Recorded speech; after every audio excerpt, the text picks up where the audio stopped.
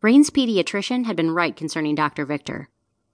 The doc warned Sean might need to get on a list and could have a long wait to get in to see the popular child psychologist. Indeed, she was booked solid through the fall and beyond the holidays. He opted to be put on a list for cancellations. Fortunately, the week before Thanksgiving, the office called. The next Tuesday, he and Raine arrived to a packed waiting room. Sean looked around the room as they stood before a young, pretty receptionist with flaming red hair. A woman in the corner stared at him. "Excuse me, aren't you Sean Sampson, the writer?" Raine turned toward the woman. "Yes, ma'am, and he's my daddy, but he hasn't written in a long time." Leave it to Raine to hit the nail on the head. He hadn't written since Patty died. The inspiration seemed to die along with her. Try as he might, he couldn't convince himself to hit the power switch on the old desktop he had once frequented. He couldn't hold on to ideas long enough to get them down on paper.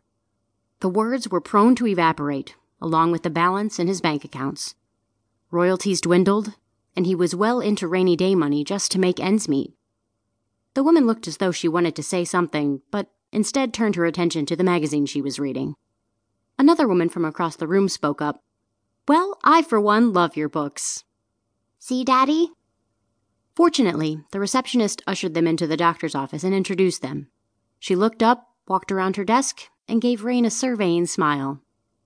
Sean felt strange as the doctor stood looking at her, then him, over narrow reading glasses. As a man of words, he was suddenly without them. He hoped he wouldn't have to speak. Light blue eyes set in a pretty face seemed to look into his soul. The way her lush lips curled slightly had him searching for air.